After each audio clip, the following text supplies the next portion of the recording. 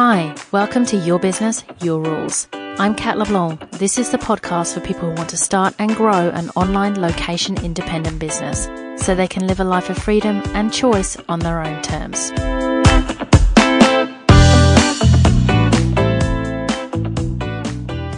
Welcome to episode 28. What do your clients need to feel to buy from you? But first, before we start, I have a little request. If you listen to my podcast and get value from it, I would really appreciate it if you could take 2 minutes to leave a review on iTunes or whichever podcast provider you use. How do you do that?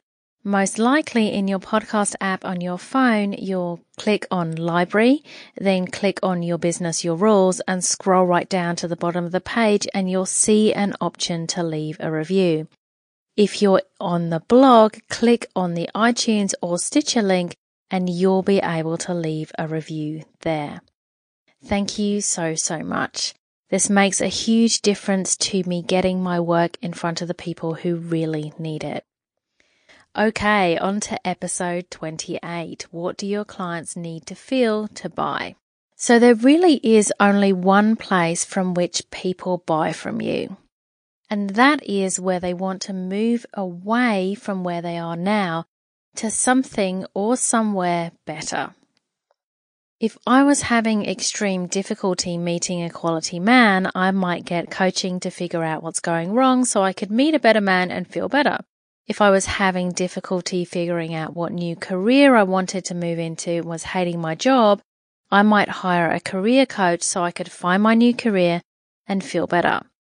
If I was browsing in a store and saw some shoes I really loved, my reason for buying them would be because it moves me to a better state, a better place. If I have those shoes, I'm going to be excited about wearing them. Seems simple, right?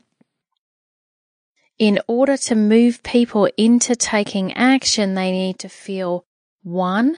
Strong positive emotion about the place you'll enable them to get to, and 2. In an ideal buying situation, strong enough negative emotion about where they are now to be motivated to take action.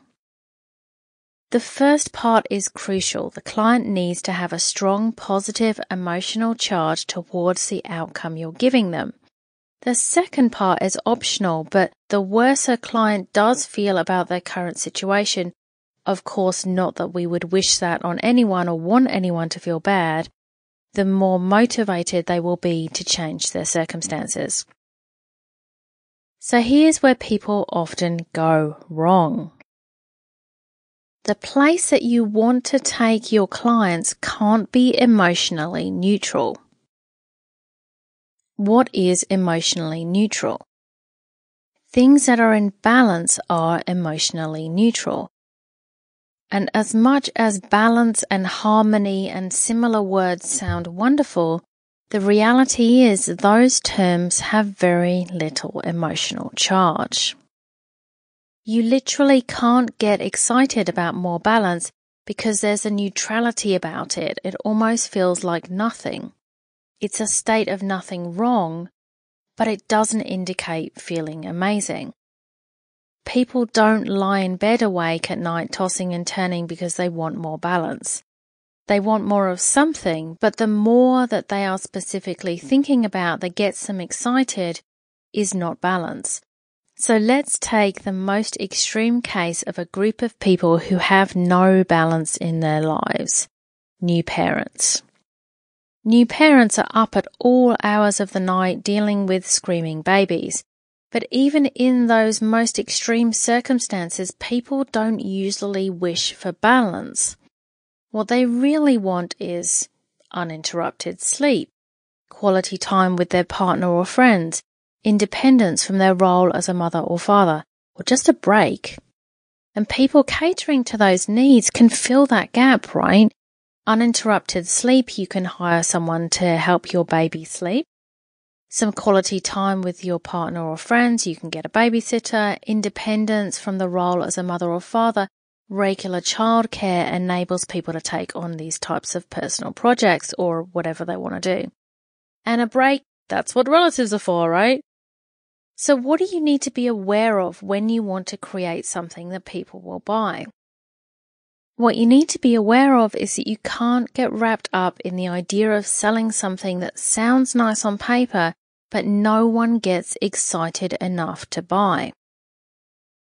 The fact that lack of emotion is an issue when it comes to decision making has been shown in scientific studies. Antonio Damasio, a professor of neuroscience at the University of Southern California, has done research that shows that emotion is needed in order to make a decision. He performed a study on people with emotional impairment, but whose logical area of their brains was unaffected. His subjects were able to process information and think critically, but couldn't make decisions because they literally didn't know how they felt. So that is huge. What that means is it doesn't matter how strong your logical case is. If people feel nothing about what you're selling, they have no basis to make a decision. So the thing to think about is this.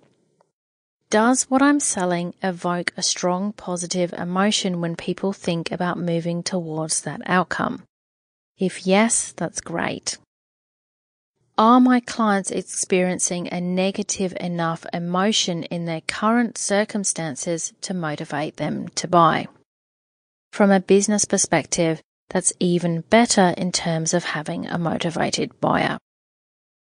If you'd like more info on getting your business started and setting it up so people really do care about what you have and want to buy from you, then check out the Zero to Paying Clients Masterclass at catleblanc.com/masterclass. That's it for today. I hope this has been really helpful for you. Thank you for listening. An extra special, very, very heartfelt thank you if you also were able to take time to make a review. And I hope you have a wonderful week. Thank you, and I'll speak to you very soon. Thanks for listening to Your Business, Your Rules. I'm Kat LeBlanc. If you like this show, I'd love you to subscribe, share, and leave a review on iTunes. And if you'd like to continue the conversation, head over to my website at catleblanc.com. Until next time.